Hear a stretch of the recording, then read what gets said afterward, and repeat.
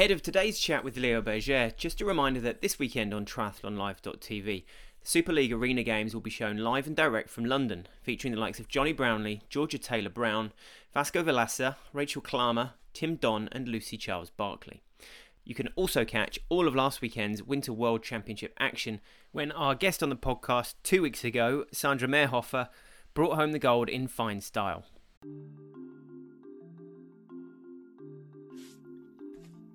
Today on the World Triathlon Podcast, we get to speak to Leo Bergere.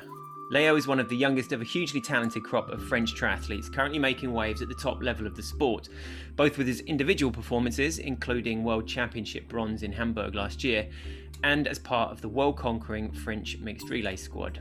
So Leo, thanks for coming on. Yeah, thanks for welcoming me on the podcast. Whereabouts are you at the moment? Just set the scene of where you are and where you're training.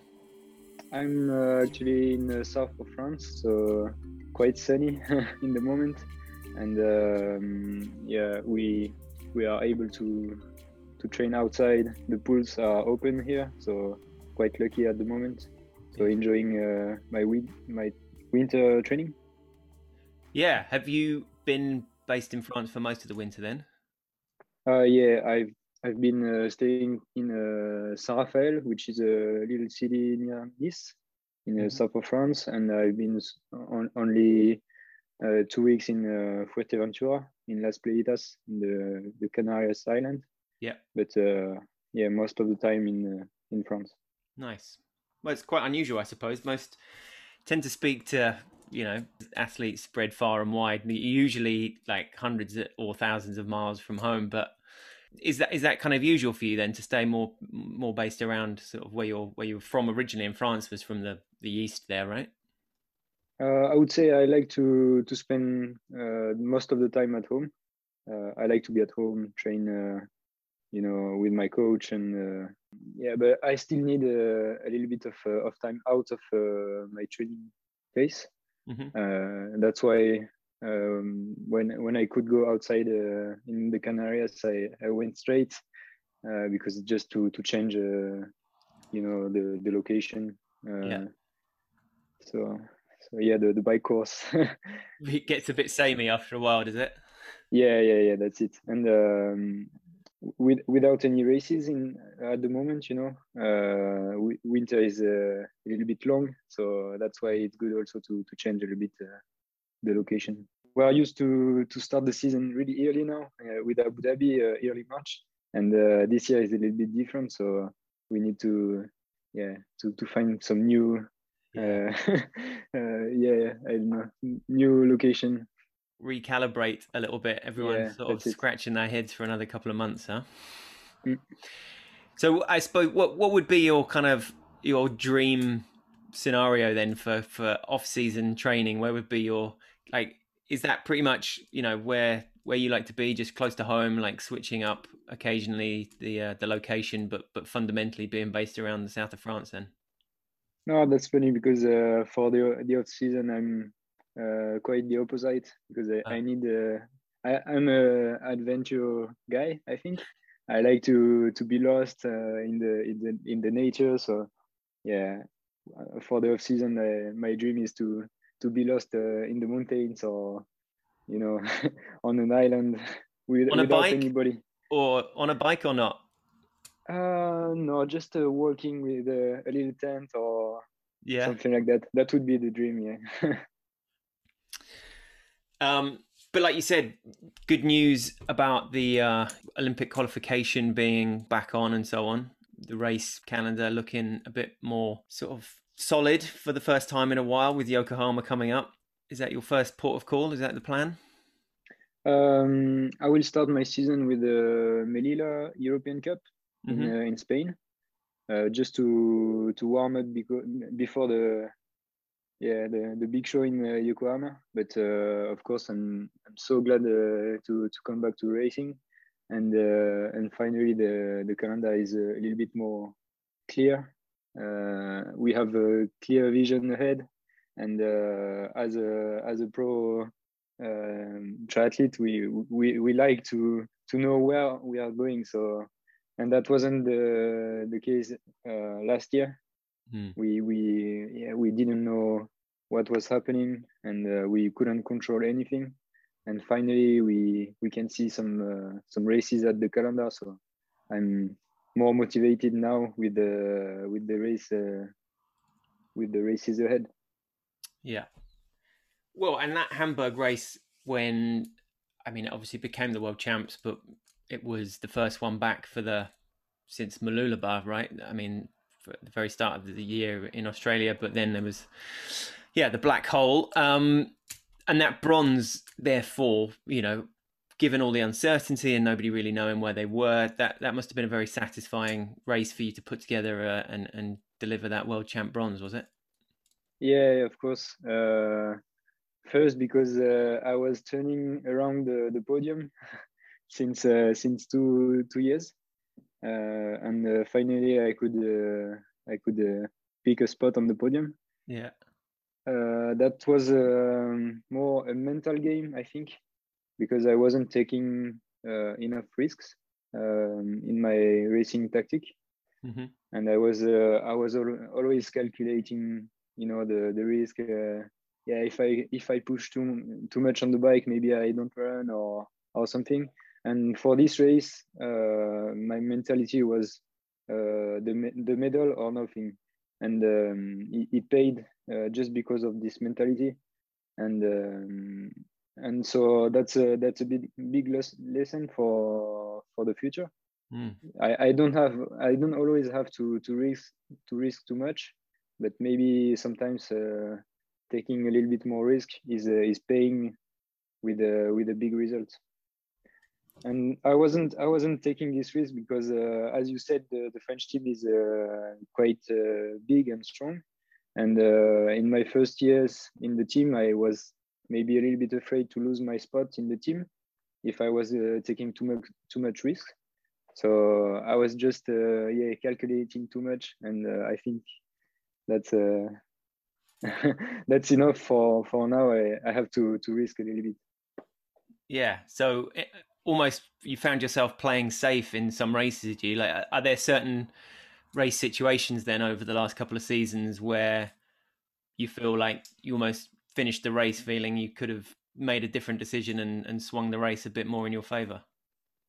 Yeah, I can't remake the make a race again, but yeah, I've finished quite a few races with the feeling that I missed maybe something, Mm. and I waited too much on the bike maybe, or or I was staying behind some big names on the run.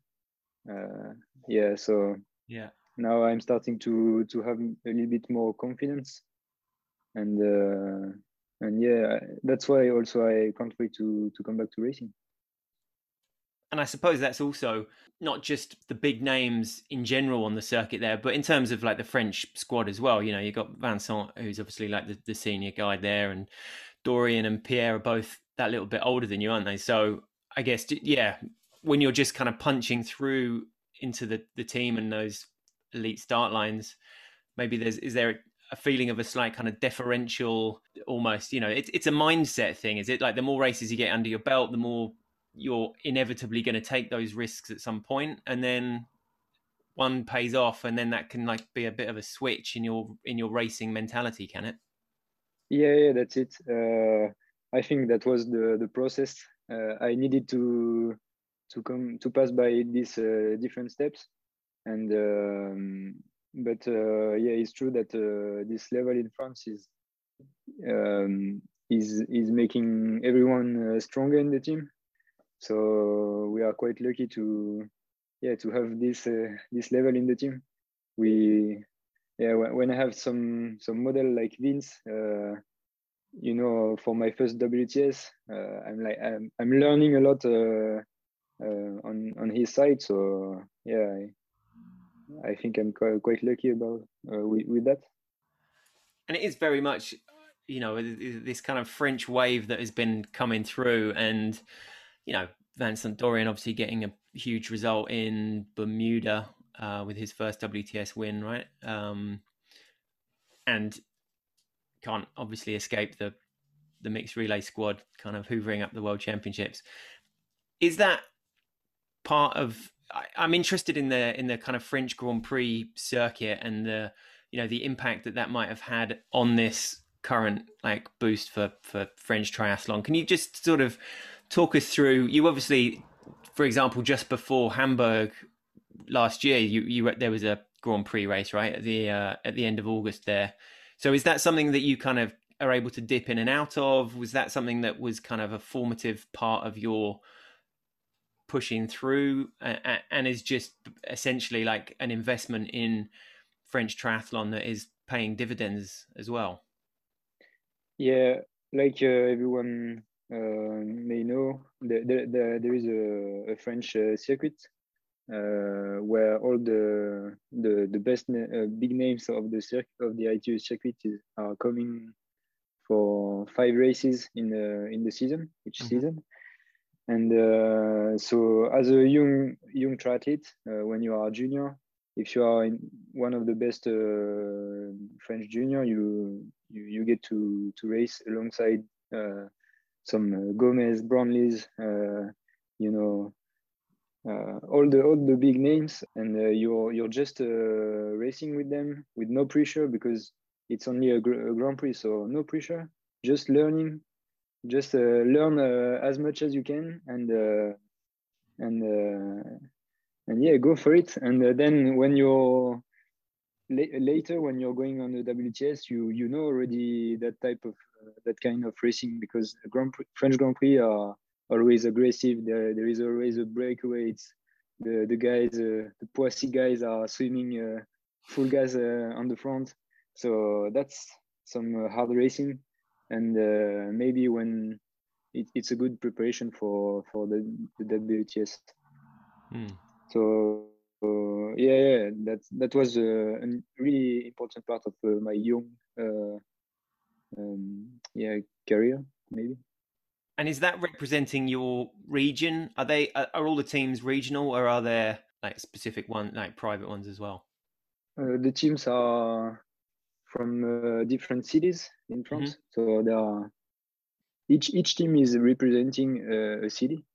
So I'm representing Saint-Jean-de-Mont, which is a nice city on the west coast. And for example, Dorian is representing Poissy. Vince, another team in Paris. Yeah. So yeah, it so works is it like this. How many different divisions are there as well? There are 3 different divisions, and so for example, I met my team when on the junior races.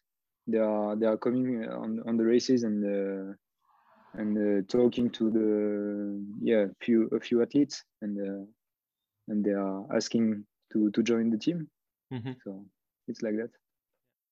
Yeah, and obviously, as well as those names we've mentioned from the men's side, we've got Cassandra Beaugrand and Emily Morier, under 23 world champ from last year, wasn't it? Well, no, Lausanne 2019. Leonie and Sandra Daudet. So, yeah, that pool of talent to be able to pick from for the mixed relay is obviously a huge part of your success as a team as well. And how nice is it, and how important is it for you to be able to go into those races with that target on your back as like the team to beat, which obviously, is only relatively recently the case, but it's it's been a pretty emphatic stay at the top once you got there. Let's put it that way. Yeah, but it's a it's a spot where you have to enjoy to be, because the race after you can be beaten. Sorry, because all the other teams are so strong as well. The Aussies, the British, and we, even if we won the championship twice or 3 in a row. 3 times, 3 in a row.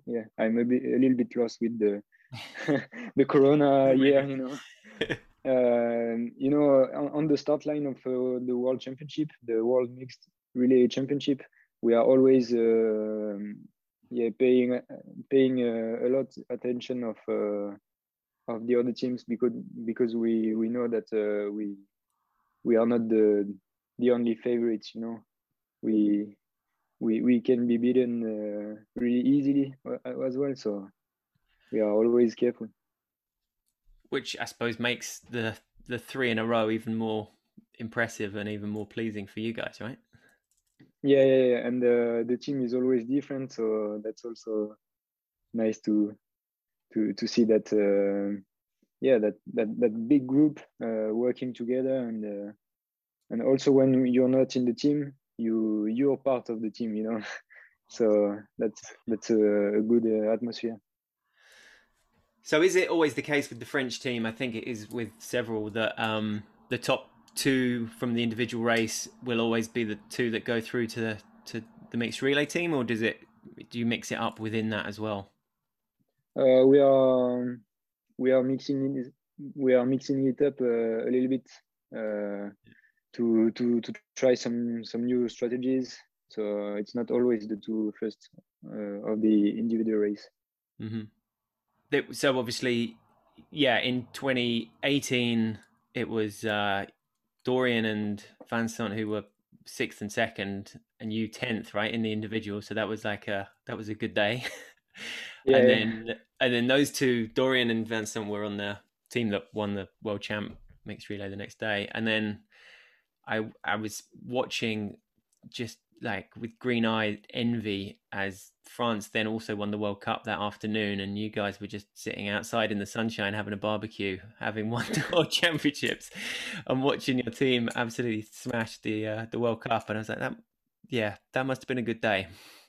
Yeah, but it's also when you remember that we are only doing triathlon, when you see the impact of a world championship title. But it's cool already. The triathlon is growing, and but nothing compared to soccer for sure. Yeah, but I think this Olympics, obviously, it's just been announced that there won't be any international spectators in Tokyo, and that's obviously a huge shame. But it will mean more than ever, I'm sure, the TV audiences will be through the roof, and the timing for the mixed relay will be, I think, kind of late evening on the Saturday night on the Super Saturday in Europe, anyway. So, you know, there are obviously certain moments in any Olympics that always stand out, and you must be thinking that race is going to be one of the major events of this games. Yeah. And you know, I was thinking a few days ago when I was watching cycling or biathlon on TV, that a lot of people is missing the, you know, watching TV or going to a race to cheer some athlete. And of course, if triathlon is coming back to racing, a lot of people will love to support the athletes in front of the TV for sure. Yeah, it'll be massive. And then, you know, obviously the final French selection is still up in the air, right, for Tokyo. I mean, Yeah, there is Vince who is quite sure to be qualified, mm-hmm. and then we have two more spots for three boys. So that will be a nice, a nice fight, but a fair one, I hope. Yeah, and even if, I guess, you must have one eye on Paris 24 as well, have you? Like, obviously Tokyo will be, you know, your target, but if it was one or the other, then Paris 2024 would surely be the one you would choose. Um, yeah, I think racing the Olympics at home is the dream of all the athletes. So it's true that it will come quite quickly after Tokyo as well. But in the other end, I'm 100% focused on Tokyo now. So I couldn't even think about Paris. Yeah. One step at a time, and yeah, we'll think about that later. Yeah, no, for sure. So up to this point, on as we sort of edge closer to the start of the season and what would potentially be your first game, so what looking back have been those moments that you would kind of credit that have got you to this point? Like, do you look back at certain performances as a junior or as an under 23 where you were like, right, I came off that particular race or that particular course or even that particular training block feeling like you had made a big step up? Looking back, I think I'm more a guy that grew up Gradually. progressively. Yeah, Yeah. gradually, not big step, but yeah, really gradually. And I didn't have so many injuries. Mm-hmm. Actually, zero, I think, in the past 5 years. So I could just work and improve my level, and so I couldn't. Yeah, I didn't have a big improvement at one point, but it's true that some races are, you know, are making a switch in my mind, like Hamburg, like Yeah. Abu Dhabi, the first for my first WTS. I had so much fun that yeah, going in the breaker that I said to myself, okay, that's what I want to do now. Yeah. Yeah. Do you find yourself like sometimes thinking you're basically this, you are doing your dream job, you are living the dream here? Yeah. I'm waking up every morning telling myself that even if the alarm is a little bit too early, I'm quite lucky with what I'm doing, because yeah, when you are going to Bermuda, places like that, Australia, like this, you just enjoy what you're doing. Yeah. Yeah, for sure. So over that 5 years, have you been with the same coach for most of that time? Actually, no, I changed. So in 2014, I left south of France. I've been so yeah, I will make it a little bit more clear, because so I spent 3 years around my 80s in south of France, where I'm right now. Mm-hmm. So in Saint Raphael, it's a national center where you can go to school in the morning and train all the afternoon. So that's a big yeah, that's quite cool when you're Yeah. young, because you can, yeah, just go to school and improve as well in the training. And so I stood there, I stayed there until junior, and then I spent 5 years in Grenoble, more in the Alps, so more a little bit more north, with Dorian Conens, and quite a big squad. Mm-hmm. And finally, at the end of last year, I came back in the south of France, and I came back with this national training center, and I'm training with the under 23 national team Right. here. So Mm-hmm. that's it.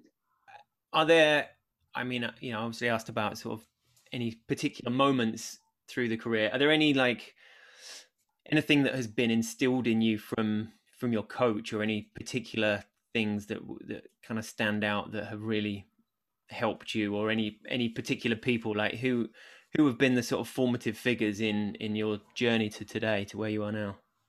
I think first my parents teach me a lot when I was younger about respecting the others, respecting nature, and that's also why I love what I'm doing, because I'm all the day in the nature, enjoying the outside. So that's the first thing. Then it's true that I've met a lot of good people that had always good influence on me.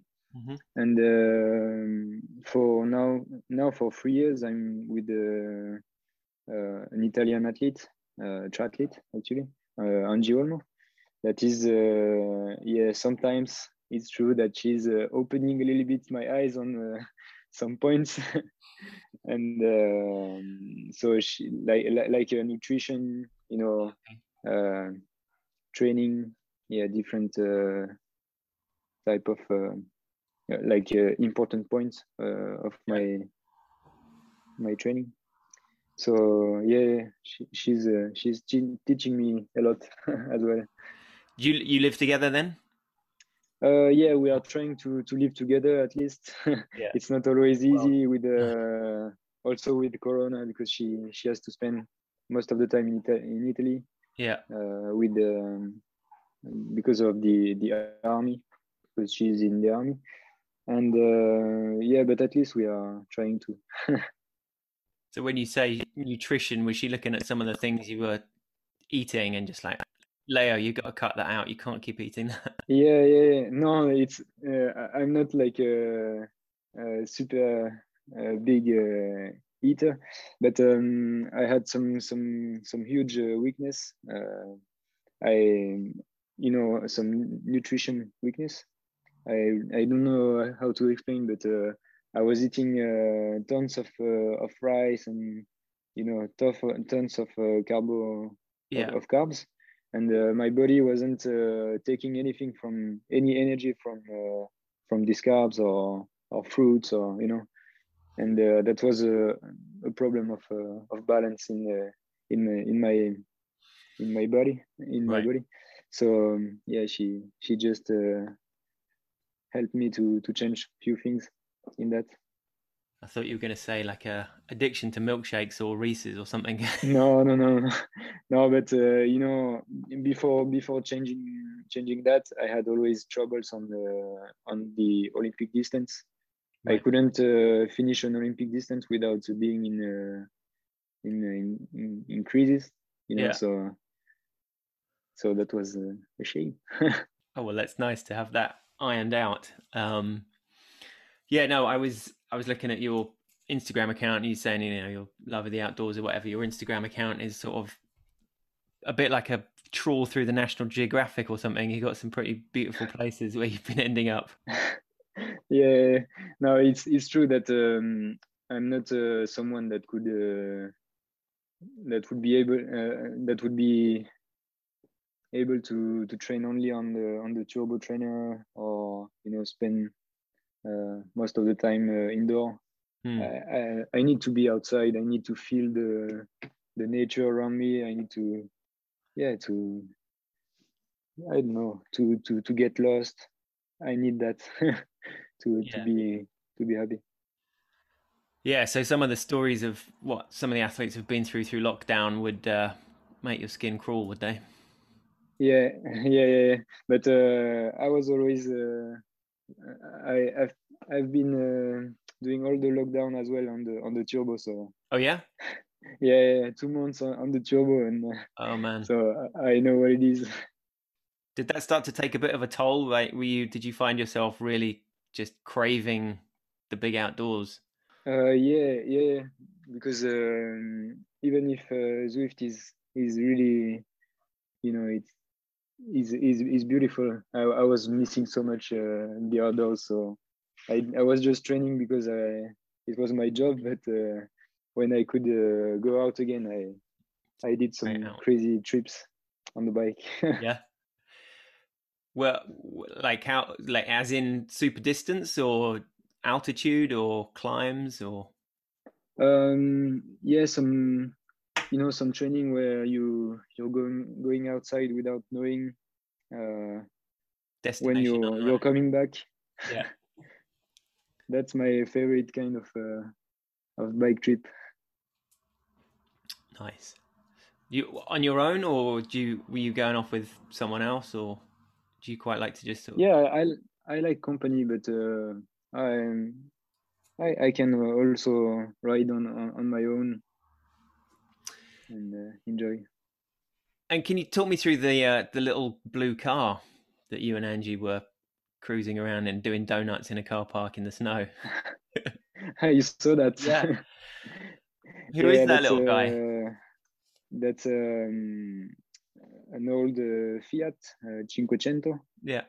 So it's you can't imagine how small is that car. It's like a karting, you know. It's like a go-kart, and it's super light. So on the snow like this, we are making donuts really easily. But no, the without kidding, I'm in love with this type of Italian style, you know. So Yeah. now we have the Cinquecento, also the Vespa from the 80s, the 70s, sorry. Oh, nice. So some old stuff, but so beautiful. Yeah, classic. Does the Cinquecento live with Angie though, or Yeah, she's it's in Italy. It's staying in Italy right now. right? But yeah, I can't wait to. Yeah, well, I don't know if I will let it in Italy or not, because then in the summer we like to go eating a little ice cream in Cinquecento. Yeah. It must have a name. A car like that, you've got to have given it a name, have you?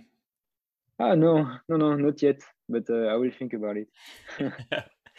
Well, we can do a call out on the podcast for people to come up with some suggestions for the name. Go to Leo's Instagram, check out the picture of the Cinquecento, the little video, and see come up with some good names. Yeah, and you know, a quick story about this car. We bought it, and we came back home with the car, and on the highway, first day we came back with the car. On the highway, we just the car just stopped, Yeah. and I had to push it on the highway while Angie was trying to turn it on again, and night was coming, and yeah, wow. But we had quite some fun. It's not a car that you could overnight in very easily, is it? No, no, but yeah, it's too nice. Cool. So you're, as the season sort of slowly chugs into position, you're feeling in good shape, are you? Like everything's kind of coming together. Are you, race rustiness is obviously a bit of a thing, but Yeah, I did a quite a solid winter. I've changed a little bit my training method this winter with a little bit more consistency and more mileage all the winter.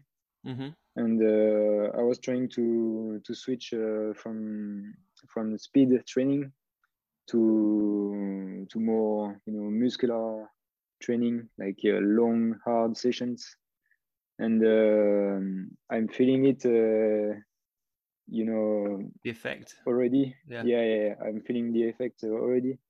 I feel more solid, so that's for Olympic distance this work. So yeah, I'm quite confident ahead of this season. Where does like Yokohama, the course, sit in terms of courses that you would want or not want to be your first sort of major world triathlon race back? Obviously, you've got the Euro.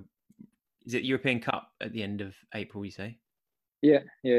but then, yeah, is Yokohama sort of?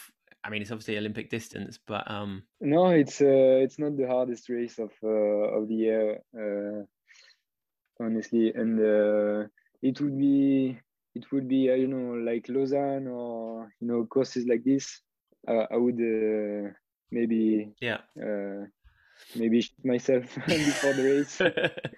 But no, Yokohama is all flat and not a really hard race. But then the athletes are making the race hard, yeah, so it's not yeah, exactly. It's a different kind the of. course is not always the reason why the race is hard.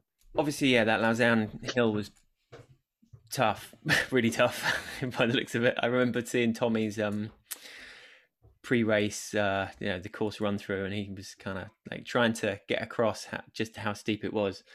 How does that rank in terms of like Corkscrew Hill in Bermuda? Is that it's significantly shorter, but obviously you have to do it 8 times, 10 times? Yeah, probably. Yeah. This one is really steep. But the steepest and the hardest I did was last year in Arzakena World Cup. Yeah. Wow, that was one hell of a hill. Huh? And I've heard that they want to make an Olympic distance race on this course. Whoa. So that would be interesting. That the kind of challenge you quite like the sound of in some ways? Yeah, of course. Yeah. Of course, yeah.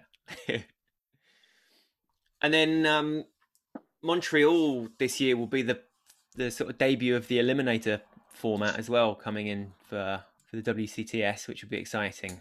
Yeah. Something you've got experience of through the Super League as well, right? Yeah, I think that's nice. That's a nice move from the ITU to try to innovate and maybe get inspired by Super League or circuit like this, because maybe triathlon will be more attractive and maybe people will be more interesting about watching it on TV. I don't know. It's something to try. Yeah. But I'm open to this kind of ideas. Yeah. And I guess it will suit certain athletes, certain styles of athletes more than others, but as do sprint races and Olympic distance races and so on. So it's just another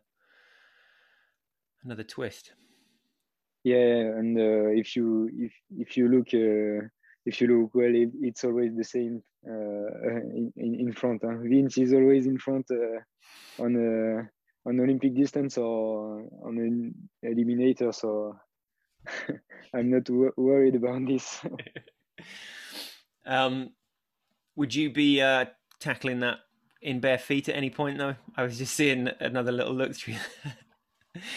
No more barefoot running. Huh? I lost already my skin under my feet, so no, that was a mistake. That was Singapore 2019, right? The Super League. That was an eliminator, was it? Yeah, right. Or I don't remember which format was that. But for the little story, I was losing my shoes because I put too much talc powder, and with the water of in Super League you have to run a few times in a row. So my shoes were completely how do you say? Yeah, slippery. Yeah. So I was losing it. So I decided just to take it off and run barefoot. But that was an even worse idea. Well, when you're lost in the middle of a race, you just got to do what you got to do, right? Yeah, right. Great. Well, best of luck next month and getting ready for the start of the season in Yokohama, and hope all goes well. Yeah, I can't wait to come back to real racing, and see you soon. Cheers, Leo. Take care.